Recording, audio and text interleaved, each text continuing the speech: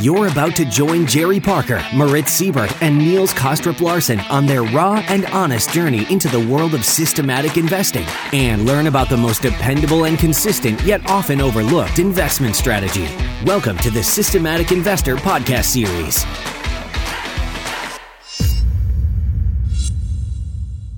Welcome back to this week's edition of the Systematic Investor Series with Moritz Siebert and I, Niels Kostrup Larsen, where each week we take the pulse of the global market through the lens of a rules-based investor. For those of you who are regular listeners, our conversations are intended to keep you focused and inspired to continue your journey into this part of the financial world. And if you're new to the show, we hope that today's episode will trigger your curiosity to check out the back catalog and listen to the past episodes that you may have missed. Like last week's episode with Rob Carver, that certainly got us into some pretty deep discussions among the three of us. First off, though, Moritz, how are you? Good morning, or good afternoon, actually. Good morning. Good afternoon. It's about noon. Good noon. It's about noon here in Munich. Freezing point, but I'm doing well. Definitely winter is on our doorsteps. And how are you? Yes, same here. It's a gray day here in Switzerland, at least where I am. So, nice to be indoor recording a podcast with you. Now, in terms of a market wrap, of course, it was not surprising that it was a quiet week. We had the US holidays, of course, but a holiday that was celebrated by the Dow Jones climbing above 30,000 for the first time ever. I also noticed, in terms of other interesting news, that Peru launched $1 billion worth of a 101-year bond at about 3.25%, which is the lowest yield for an emerging market century bond yet. And of course, for some of those who really know their long, ultra-long bond history, you will know that back in 2017, Austria, our neighbor country here, issued a 100-year bond at 2.1% coupon. And actually that has, because the interest rates keep going lower, has gone up to a price of 226 cents, which is extraordinary, and a yield to maturity of about less than 0.5%. So, interesting stuff happening in that part of the financial world. Now, back to more familiar shores.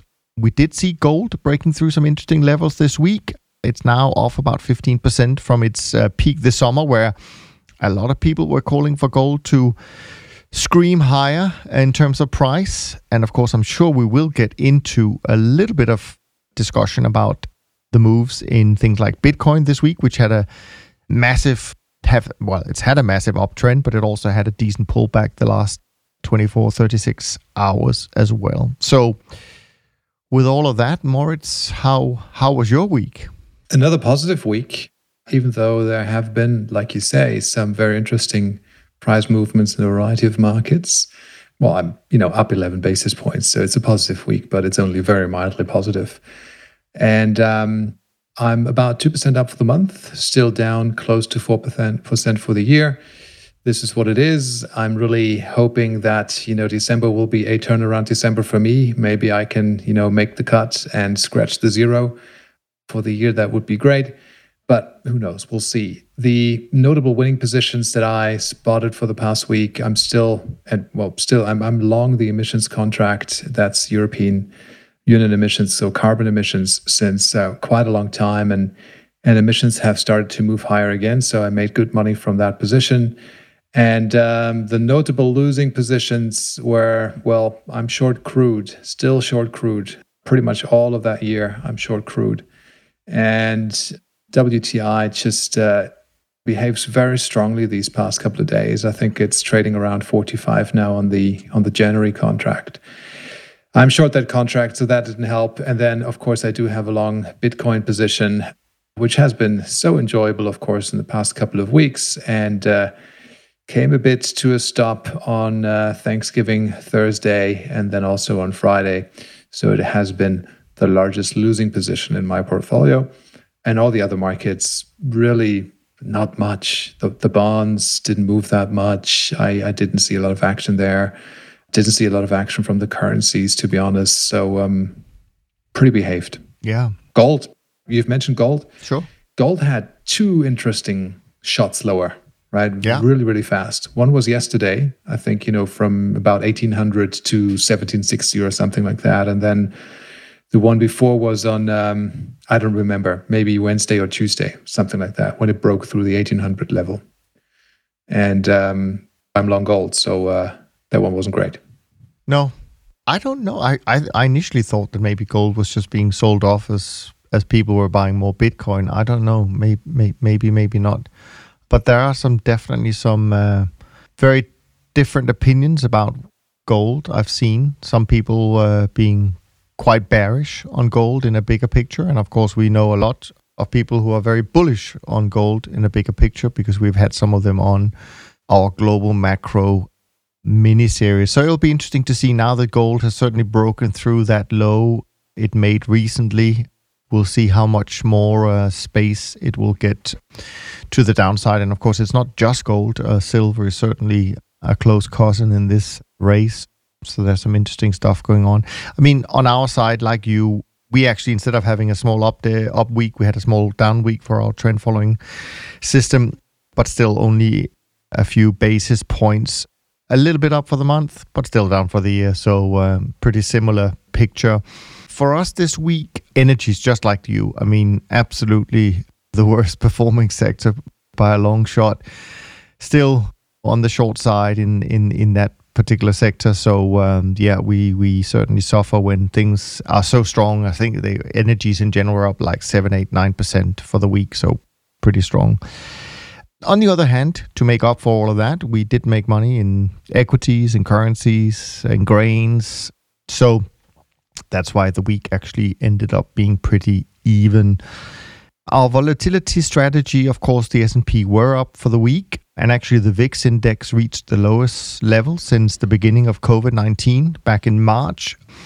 Now, the term structure is partly reflecting this new calm in terms of the shorter dated end of the curve. It looks pretty fairly normally priced, with December and January being priced in contango at the moment. But the longer dated VIX futures display kind of slightly unusual flat shape with virtually no difference between February 21 and June 21 futures.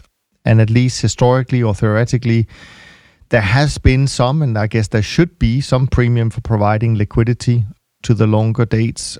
So we'll see what that all means. All in all, our volatility strategy gained a little bit during the week, up okay for the month, up very strong for the year. So it's continued to be an interesting area in terms of market action, I guess. Now, Moritz, we do have some great questions coming in from Jean, Werner, Terence, and Sebastian. The first one, though, came in as a voicemail from Jean, New Zealand, a while ago. Actually, I have to really apologize. It must have gone into my junk folder for some reason. So we're going to now play the question from Jean, and then you and I can have a little bit of a conversation. Let's hear what Jean had to ask us.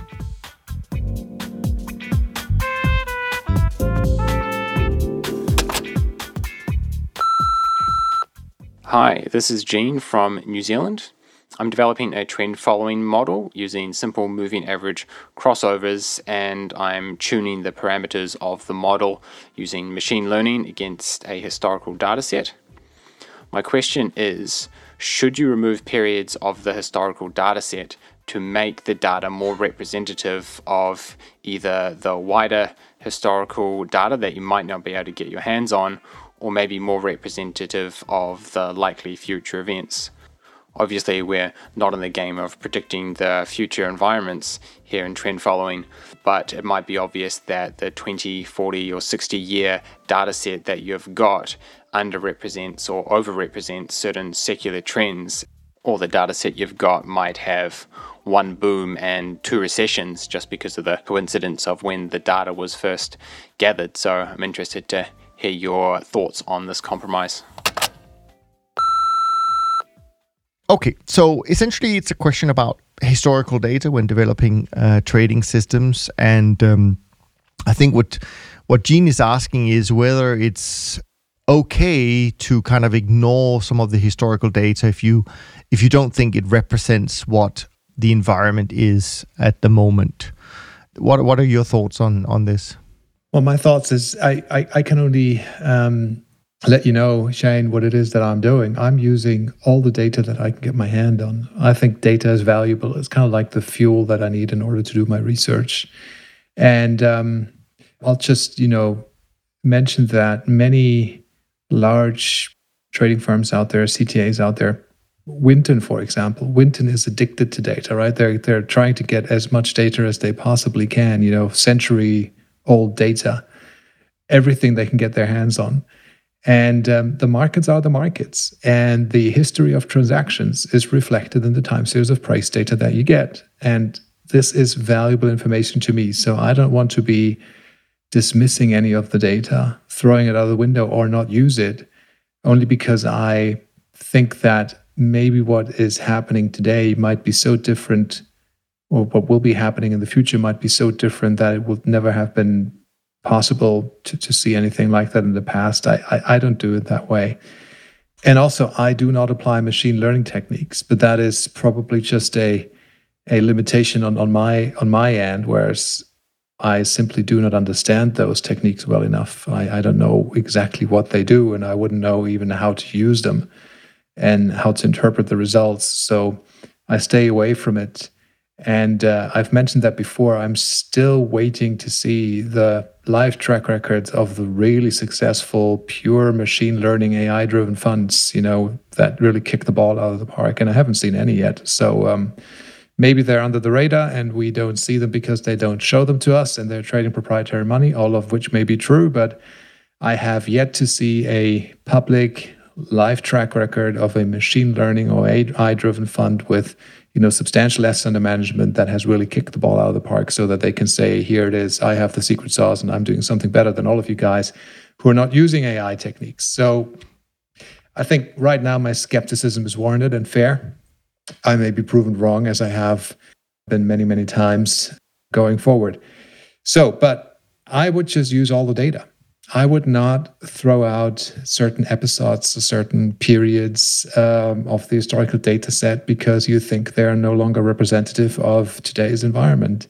There's enough surprises in there in the historical data, and we will get surprises going forward. Of course, they're all a little bit different. COVID-19 is a different type of crisis, but it is a crisis nevertheless, right? So I don't want to remove the COVID crisis from the data when I do backtesting or research on my system, say in 2022, saying, well, this has been a once-in-a-lifetime event. It's never going to be happening again. So therefore, I'm removing the COVID event. I don't do it. So it's a matter of choice. Yeah, no, I think you touch on a lot of interesting things. And Gene's question does actually raise a much bigger debate that I'd like to thrash out a little bit today with you, Moritz. But the first thing that springs to mind is I think that's a great thing for Jack Swagger's next book, The Machine Learning Market Wizards, right? Let's have one of those. Come on up. Yeah, exactly. Anyways, back to your question, Gene. I think what Gene is raising in terms of an issue is something that I think we all struggle with to some extent, and that is, at the end of the day, how do we pick parameters, right? Because there are so many different ways of doing it, and there are so many different schools of thoughts in terms of what data should we use? Should we do walk forward, and should we feed it all the data and all of those things?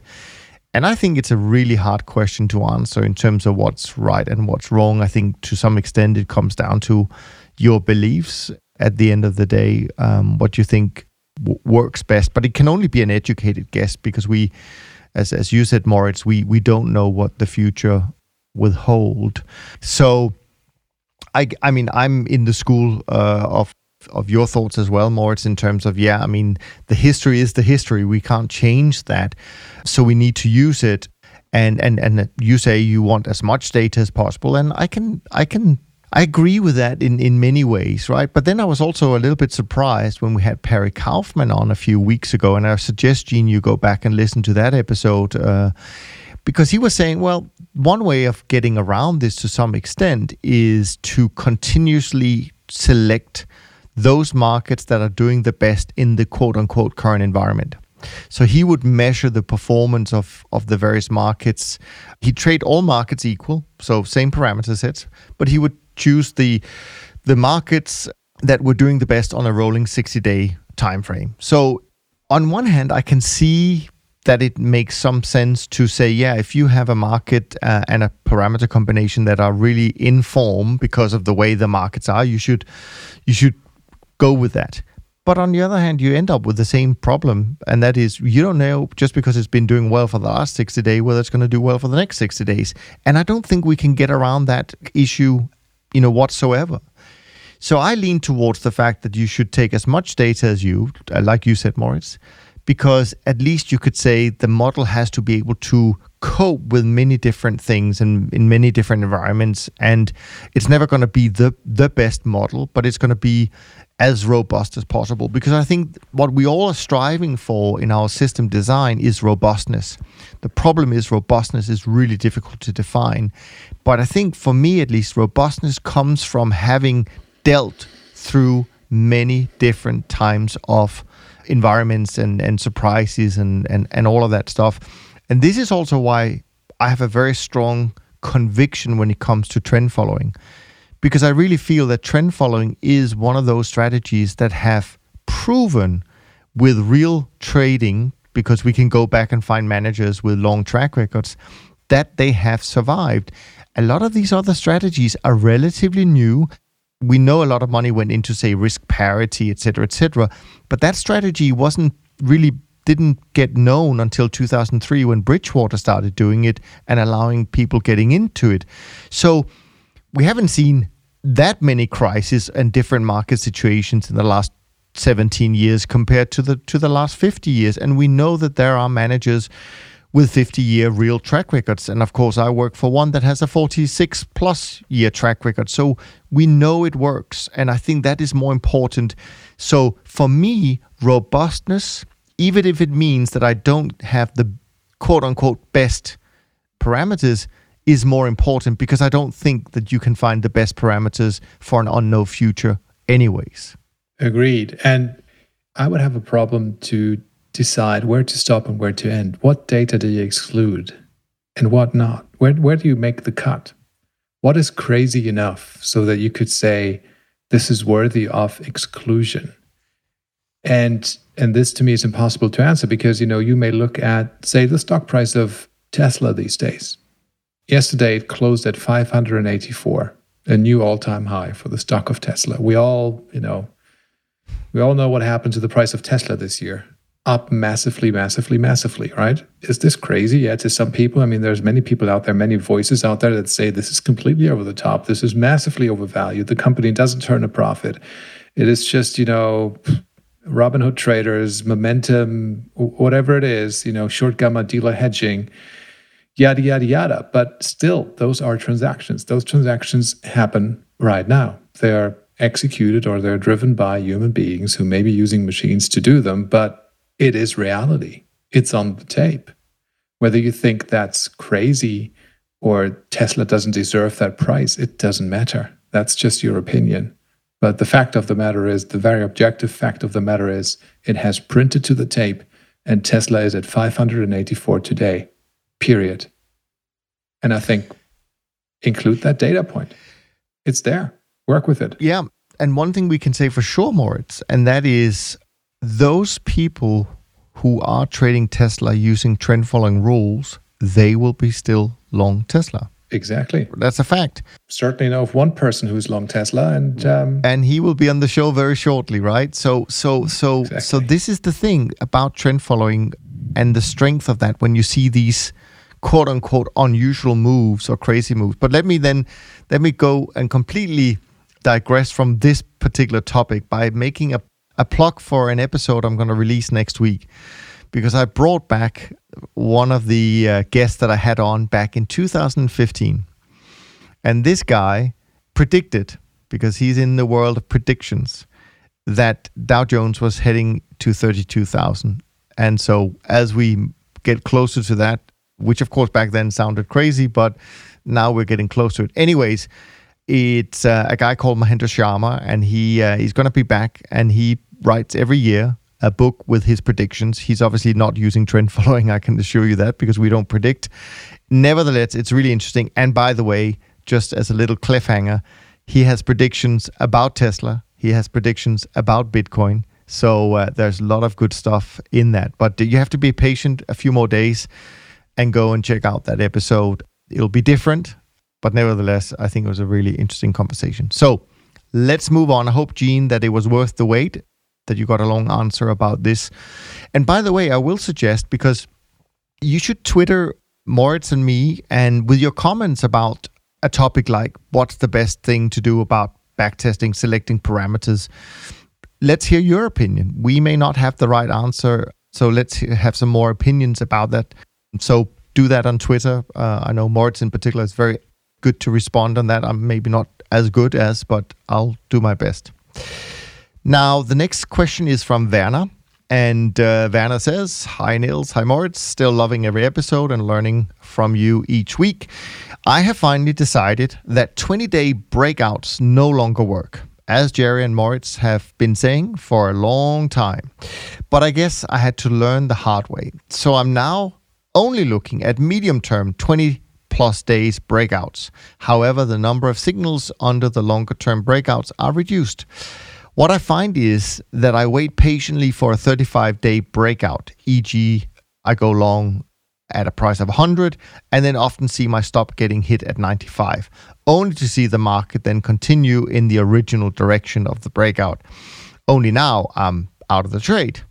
Now my question, should I then go back into the trade at the original 35-day breakout level and buy a price of 100 in this case, of the trade that just got stopped out, or should I reset and wait for the next 35-day high or low to put on a position?" So, thanks for the question, Werner. Let's hear what Moritz has to say. Do the trade, for sure.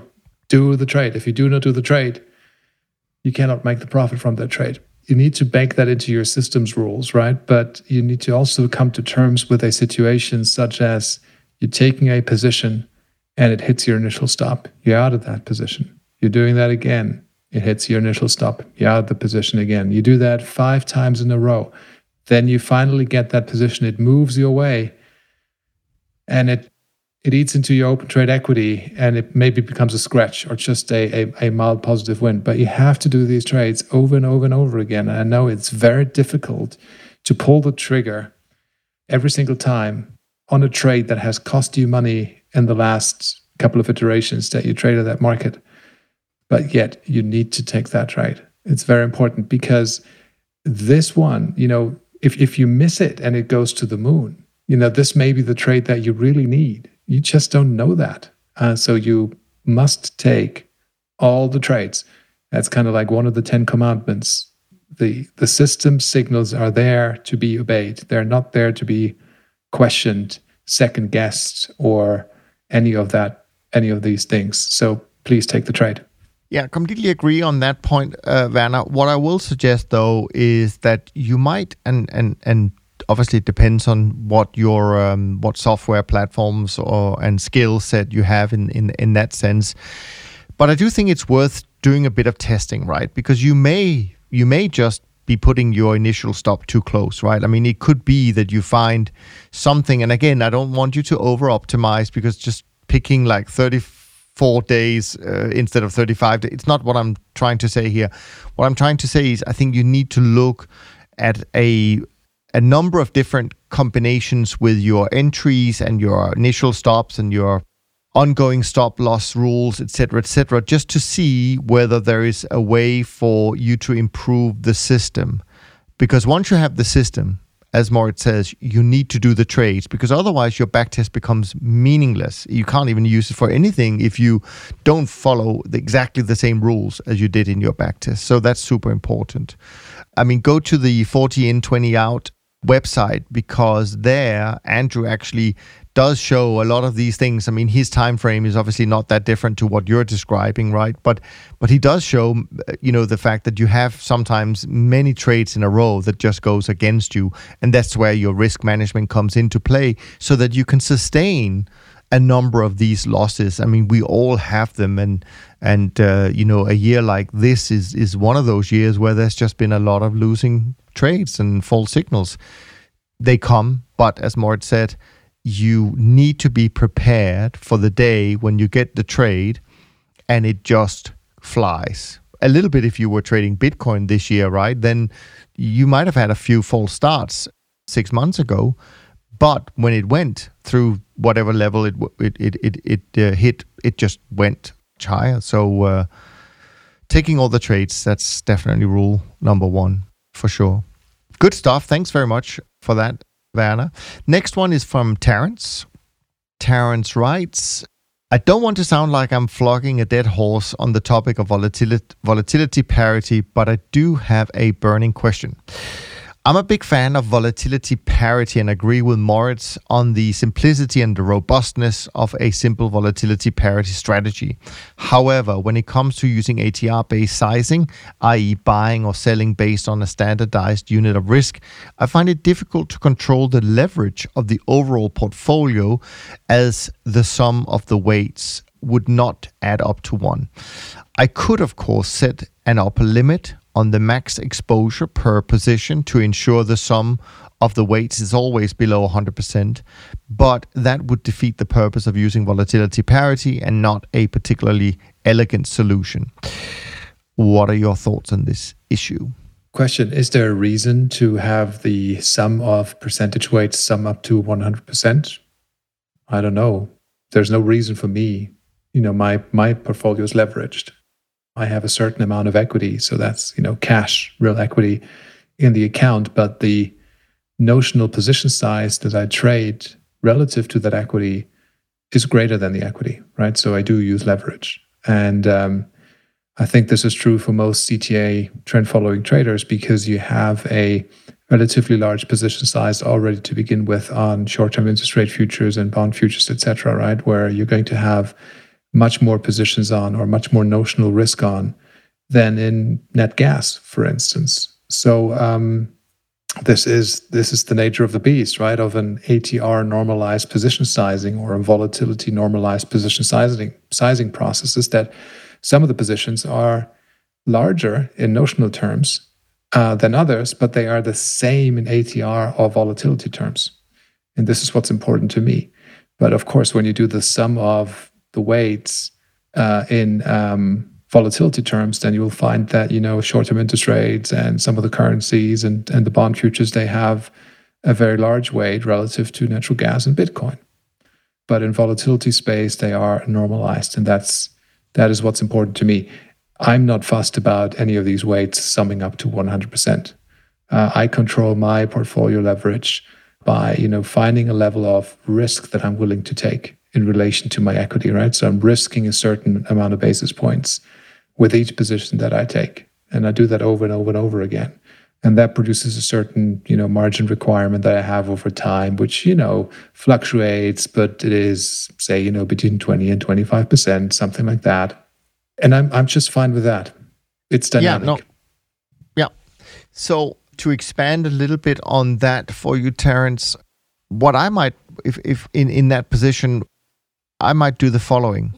So before I joined Dunn, I had my own CTA, and we developed a trend following system back in around 2006, 2007. And I still monitor that system to see how it's doing and so on and so forth. And that's not using the same techniques as we are at Dunn. So it is more closely to what Moritz is doing in terms of sizing of positions, etc., etc., etc. So in that sense, you're right that you don't have, essentially, you're not managing the risk on a portfolio level. You're taking the trades with a certain risk, and therefore your risk to stop will fluctuate every single day. But I think that's the first thing I would do, actually, is to start monitoring the risk to stop and just see what it looks like. Is it 5% if you got stopped out of all your positions? Is it 25%, or what's the number? Just for you to be comfortable with that level. Now, it doesn't say anything about what your potential drawdown could be, because you could, as we just discussed in the previous question, you could have 5 bad trades in a row for a number of those markets, right? So only that you can see through either trading it. So the future will give you a good handle on that. Or of course you can do your back testing and get an idea of that.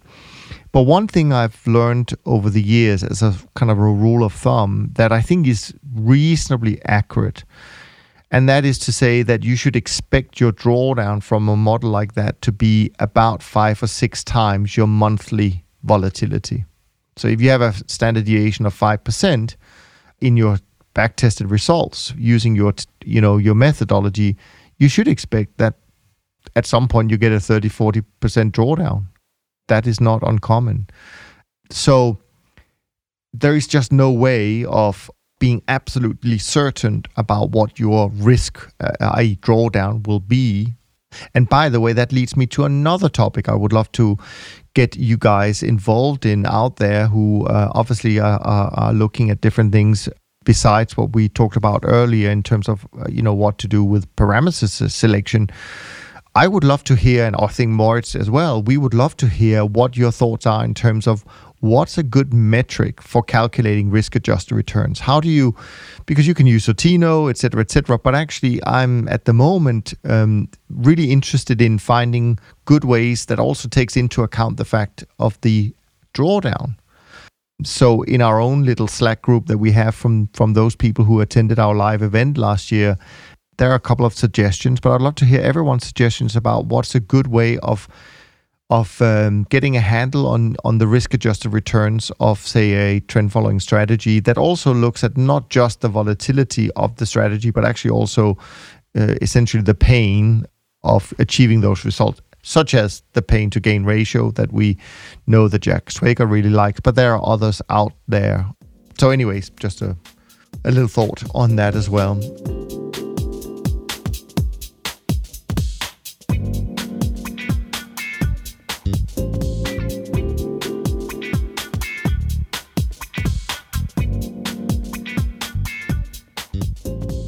Last question for today is from Sebastian, who just managed to get it in before we hit record. So well done for you. And by the way to get these questions answered by Moritz and me is to send them to info@toptradersunplugged.com. Then we will bring them up as soon as we can. Last question is from Sebastian, and he asks, how do you separate your self-worth from your net worth? Is it a process you have to learn over time, or did you never had big issues with losing money affecting yourself? Thanks for a great podcast. I'm a weekly listener since the time you started the podcast. Well, that's fantastic, by the way, Sebastian, because it has been a long time since TTU started. So thanks for that. But anyways, Moritz, how do you separate your self-worth from your net worth? Yeah, I'm not sure if it's a fair question. I'm not sure if I agree with how it is phrased. I hope that all of us have a self-worth that is, more meaningful than just of, our trading results, be it family and friends and what you do in the world. I mean, I hope at least that is true for me. I want to see myself in that way, that it's not all about trading. Trading is a thing that I do. I do it to make money. I really enjoy doing it, but there's more to life than trading, obviously, right? So I guess the question is more, how do you let the effects and the results of trading affect your emotional stability, your mindset, right? Your way of being. And of course, this isn't easy. I think experience is a great teacher here. You cannot simulate that with a paper trading account. It just doesn't work. I think you have to do it, and you have to come to terms with the fact that you will have losing periods, maybe even severe losing periods, long-lasting losing periods.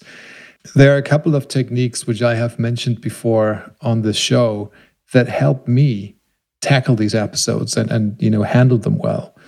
And one is to, always remind myself that, there is a better period hopefully ahead. There's no guarantee, but I know that, when I am making money hand over fist, I want to remind myself, just, stay even keeled. This money may be going away before you know it, right? And it just, goes the other way and you're in a massive drawdown. And sometimes it can be really quick. But I also want to remind myself of the many periods that I had where, I was very fast to at least reduce a drawdown substantially, right? If you're down minus 30 and you can reduce that to being down minus 15, that already feels good to me. It's still a loss, right? But if you're at minus 30, that is really, really bad. Going back up to minus 15, yeah, you're not yet positive, but still you're kind of like in a different risk zone there, right? So you're getting back in a more balanced way. So I like that. I also don't want to have a look at the dollar numbers all too often. I really want to stay as much as I can in a percentage world and have things normalized. How does my account behave in relation to the notional account size that I trade, in relation to the equity that I trade? Those are percentage numbers. Those are not dollar numbers, right? That kind of like normalizes it for me, and it has the benefit of not then playing with my mind too much. So this is how I do it. And I also must say that over the years, I've just become much more thick-skinned about these things. 10, 15 years ago, losses have affected me much, much more and much more negatively than they do that today. So today I can really have losing days, even large losing days. And you wouldn't see a grumpy Moritz down at the dinner table. But 10, 15 years ago, there would have been a grumpy Moritz down at the dinner table. So I'm getting better at that. And this is what we've said before, or many times, Niels, it's also about the journey. This is something that you just get used to, I think. And, I know traders out there, and you know them as well, Niels, who are trading substantially greater volatility than you and I. And they're doing it for 30 years or something like that. And they are really swinging for the fences, and they have some massive down days and some massive down month. And, when I speak to them, and I don't speak too often to them, but I do speak personally to them, they're just, you wouldn't notice it if they had a massive down day. It's just part of the business. It's you breathe in, you breathe out. If you run a business, because it's really, they consider trading like a business. You're running a trading business. I think this is really true. You're running a trading business. There's no business in the world that just, maybe there are, but most businesses don't just make money every day. You have costs, you pay people, right? Then you have something affecting you. Your business just doesn't run as you expect it to run. There's a fewer amount of customers. Your product isn't well received. There's a lawsuit, yada, yada, yada. There's always volatility. So it's like a business. Don't expect it to make money every day, every month, every year. You will have losing trades. You will have losing periods. And you just accept that and pull the trigger again on the next trade. If you have an edge in your system, over time, it'll show. And this is what keeps you going. Yeah, well said. And I don't really have much to add to that. I think, Sebastian, Moritz has said all that needs to be said about this. It is definitely a journey. I will say, and just being very raw about these facts, that even after more than 3 decades of doing this, I still don't feel great when we're in a big drawdown. I have to say, I don't feel great about it. And I will remind Moritz about the conversation we had on the podcast. I don't remember when it was, like a year ago or something like that, where we all had just a crap week. We lost like 10% from the bonds or whatever it was. And you can hear it in our voice. You really can, that was not one of the best weeks we had in our recent history. So I think as much as we want to say that we get better at it, I think we also want to say we're really human about it. And we're very humble about what markets can do to us, right? Of course. We're not robots. It doesn't go away completely. You don't get it down to like 0%. But it's the small improvements, there, right? So how do you handle it? Yeah. And how do you put it in perspective? Yeah. That makes the difference. Yeah. And I will say that I think it's, as Moritz said earlier, it is a journey. And I do think you make these small improvements over time, but it doesn't mean you can't get knocked off course from time to time where you just think that really did hurt. So, and I think a lot of the people listening to our conversations, I'm sure have had these experiences. But as you also said, Moritz, there are people, and certainly I know that from our firm. With someone like Bill Dunn, when he was in the office every day, you really could not tell whether it was an up 10% day or a down 10% day. There's just no emotional impact. So the thing about treating it as a business and it's a journey that's bumpy, absolutely, that's the way to look at it. But it also makes it exciting and unpredictable. So anyway, speaking about exciting and unpredictable, we have the numbers for where we are performance-wise, and then we'll get to our new segment about what stood out to us in terms of new content that we came across this week. Anyways, it has been a good month so far for the Beta 50 index, up 2.75%, now up almost 1% for the year, so back in the black. The SocGen CTA index, although it's a good month, up on 1.5% almost in November, it's still down 2% or so for the year. Trend index, up 1.25-ish and down only about 20 basis points now for the year, so coming back.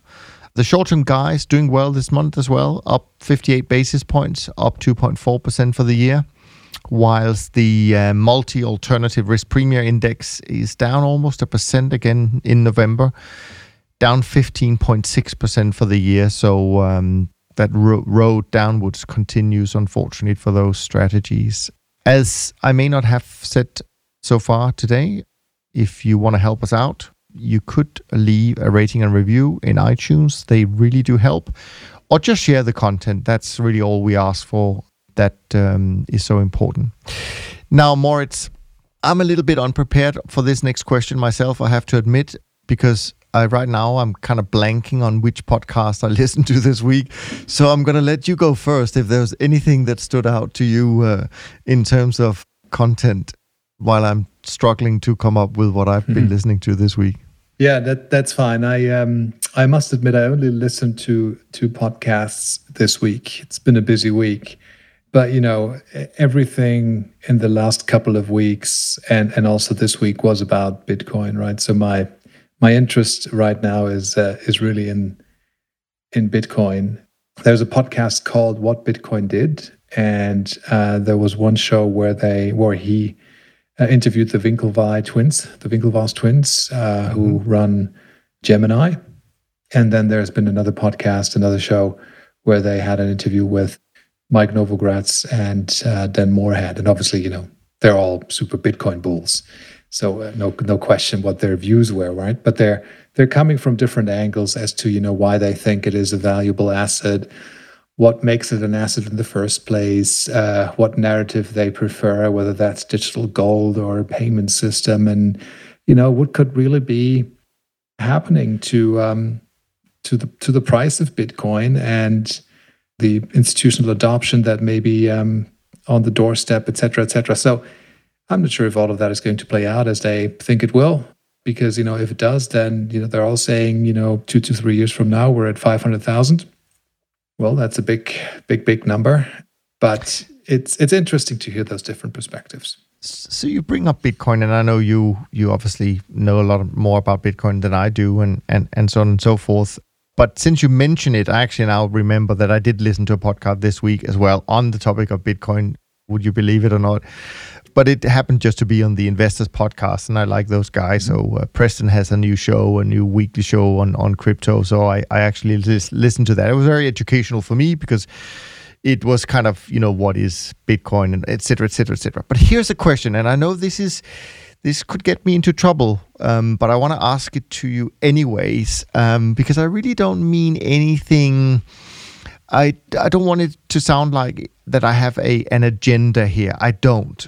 Completely neutral on this. However, when you see the Bitcoin crowd, Moritz, and I would say you're part of it, but I'm not putting you in the same box as the people that I'm going to refer to now. But you see the people who have adopted Bitcoin the last few years, and we know a lot of them ourselves. And as you say, they're very vocal about it. They're very bullish about it. But they also have big audiences, right? So a lot of people follow them. And this is where I'm a little bit in conflict, because when you take people with hundreds of thousands of followers and they keep on going saying, buy Bitcoin, it's going to 100,000, 280,000. To me, that is a little bit of a pump and dump scheme. I don't really see the difference. And the reason that I bring that up is because in Jack Swagger's last book, there was a guy who made a lot of money from a pump and dump scheme. Now, he wasn't doing the pumping and dumping. There were other people doing it. He just happened to make a lot of money on that trade. So I think personally, there's a little bit of a difference when you go out and you kind of pump your narrative in that direction, knowing that you have a large audience, but you do it in a small market like Bitcoin, compared to if you were just going out and saying, oh, I'm really super bullish treasuries, because you're not going to move the market by saying you're really bullish at treasuries. But when you have hundreds of thousands of people following this group of content creators that are so one way, and even if they truly believe it, I'm not saying they don't, and of course they own the something like that. I just think you have to be super careful with a small market like Bitcoin, because you are impacting the price. You are manipulating the price, in my opinion. That's my question, and I know it's a little bit controversial, not to you, but just generally speaking. Yeah, of course, there's a lot of noise around it, and it's the more the price goes up, the more attention it gets. And I think that's natural.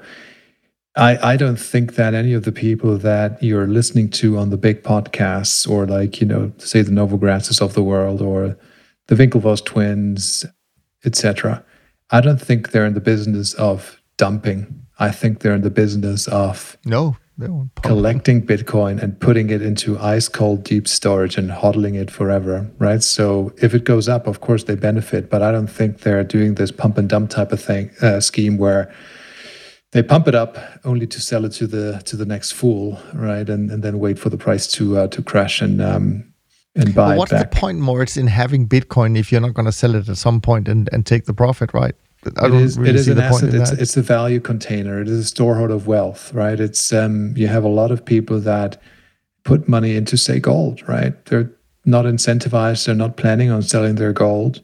They have it as a storehold of wealth because they know it, deflates lesser than, or it loses less money, less purchasing power than a fiat currency. And that is true, right? So it's kind of like this asset container.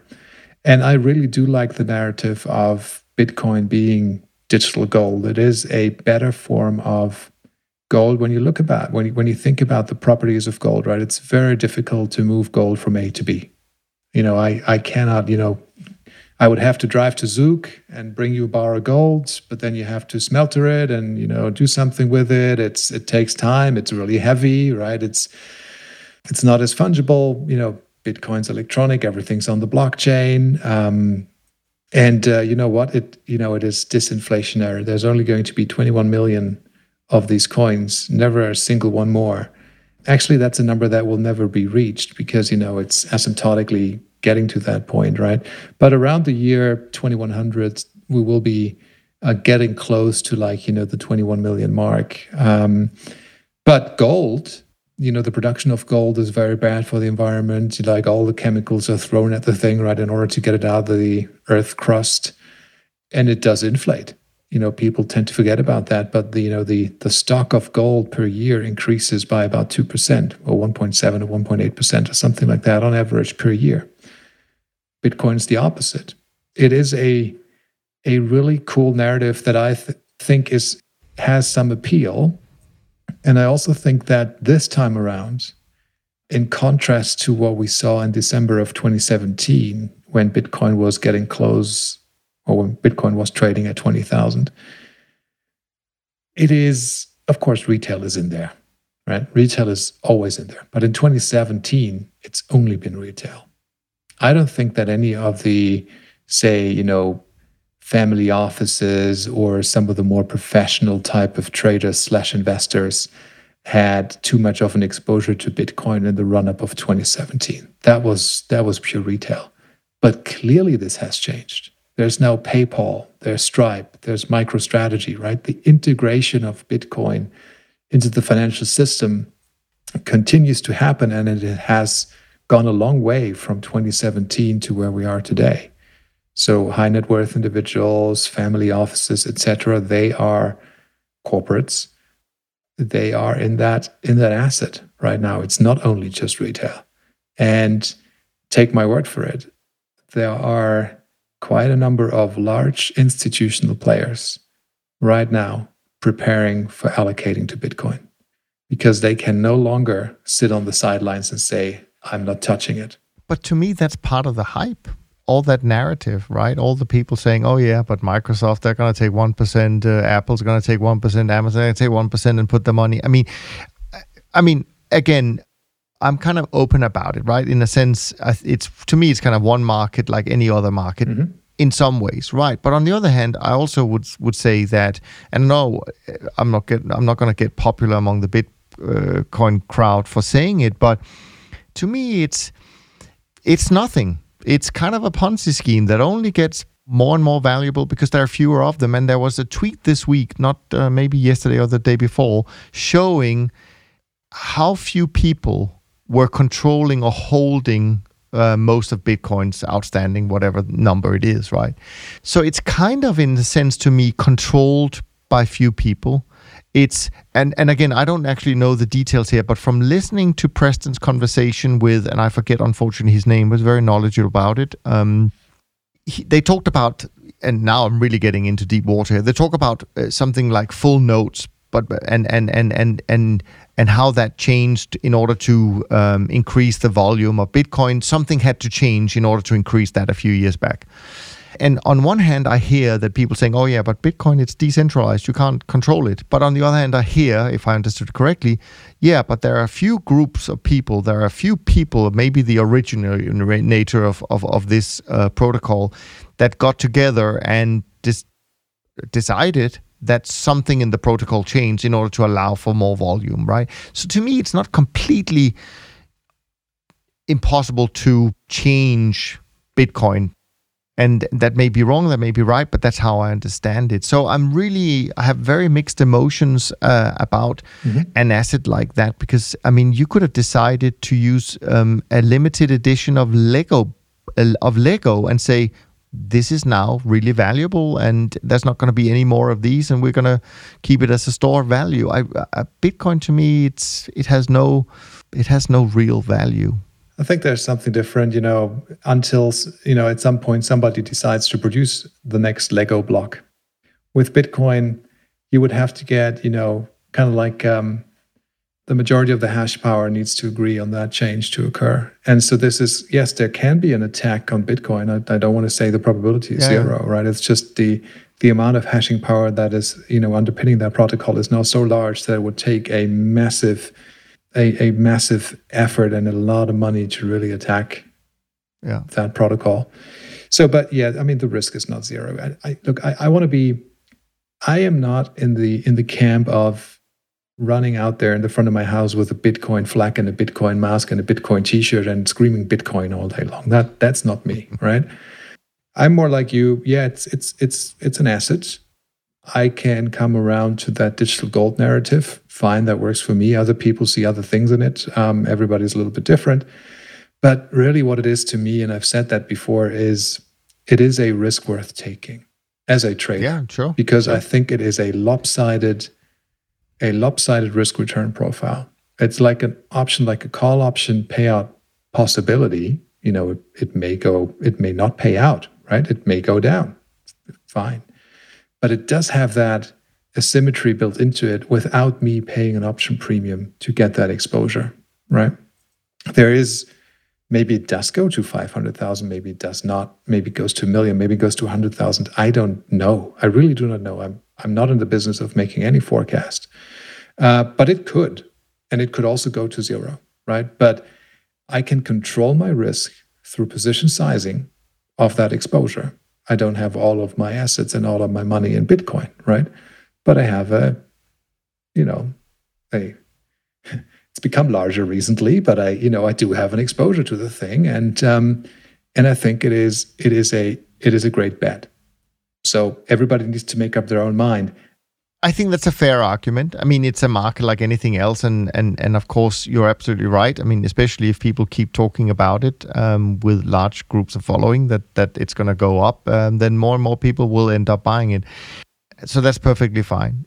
What I found interesting was actually that in the last couple of weeks, I've heard Ray Dalio I've heard Jim Rogers, by the way, he had a very good conversation on the Grant Williams podcast recently, where they also talked about Bitcoin. And another guy that I follow a little bit on the side called Martin Armstrong, just because he used to do some cycle work, or he still does, but I guess he's changed a bit. But anyways, all three of them said that they fear that at some point, and actually we heard Julian Brigden talk about that with us, Moritz, when we did the Global Macro interview, they all fear that as Bitcoin becomes maybe too valuable in however we define that governments are just going to outlaw it and ban it, like China has done. I think other countries like Abu Dhabi has done as well, and things like that. So I just think it's kind of interesting this is really where it can't happen, right? But I don't think it will happen. And think about it that way. I think Bitcoin is going to be integrated into the financial system. If you think that you should be in Bitcoin because of secrecy and you're doing dirty tricks with it and you're not going to be seen, then I think you're backing the wrong horse. I think, Bitcoin, as you know, is not anonymous, it's pseudonymous, and there are techniques, to kind of like light it up. Everything is on the blockchain forever, right? So I don't think this is a place to hide. You will be taxed on it. In the US, you have to declare it on your tax statement, right? So all of that is coming. But why would a government outlaw it, knowing that if they did that, it's a global market, that's the internet, right? The Bitcoin goes to a country where it's still accepted. It leaves your country, it goes to another country, and there's the business going to be built around it. But why not just accept it in the same way that governments accept and tax the possession of gold? Gold is not the funnily printed colored paper that you pay your, groceries with. You're using your Swiss francs for that, and I'm using my euros, right? But you can have gold. Why wouldn't governments allow the possession of Bitcoin in the same way they allow you to possess gold, silver, platinum, palladium? Just this one is in digital form. And if it increases in value, you're making a gain on it, then you tax it when you sell it. And that's it.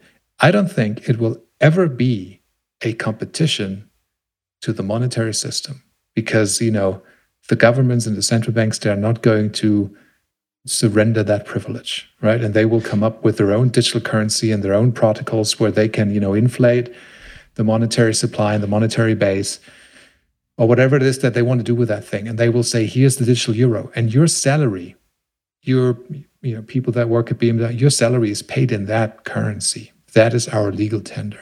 It's not Bitcoin. Bitcoin is just an asset. You can buy it. I think you almost gave the answer I would give in terms of why I think it might get banned. And that is exactly why, because they don't want competition when they come out with their own digital currency. It's similar to right now, you can't go out and get another US dollar. There is only one US dollar, right? There's no competition to the US dollar. And so I don't think they want a competition to their currencies when they do come. And therefore, I think Bitcoin and all the other stuff, this is my guess, could very well come under attack from them.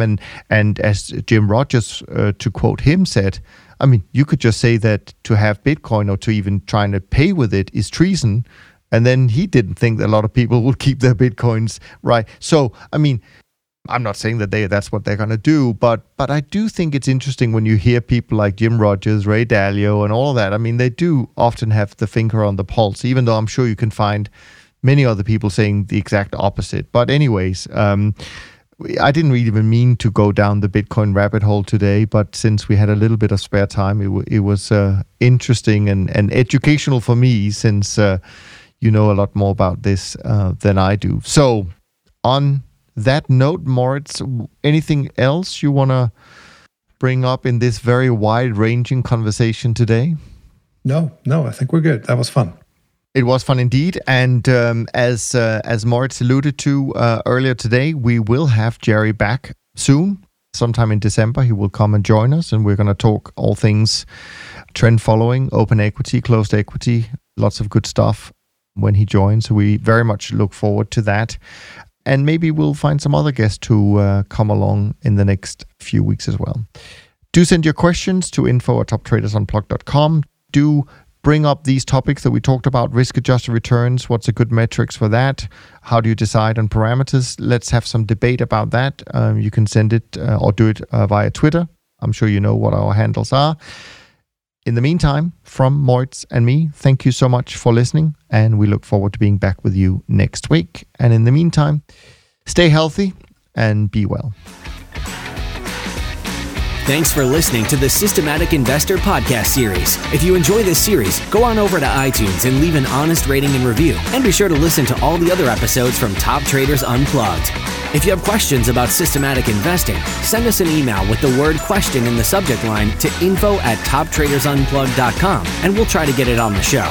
And remember, all the discussion that we have about investment performance is about the past, and past performance does not guarantee or even infer anything about future performance. Also understand that there's a significant risk of financial loss with all investment strategies, and you need to request and understand the specific risks from the investment manager about their products before you make investment decisions. Thanks for spending some of your valuable time with us, and we'll see you on the next episode of The Systematic Investor.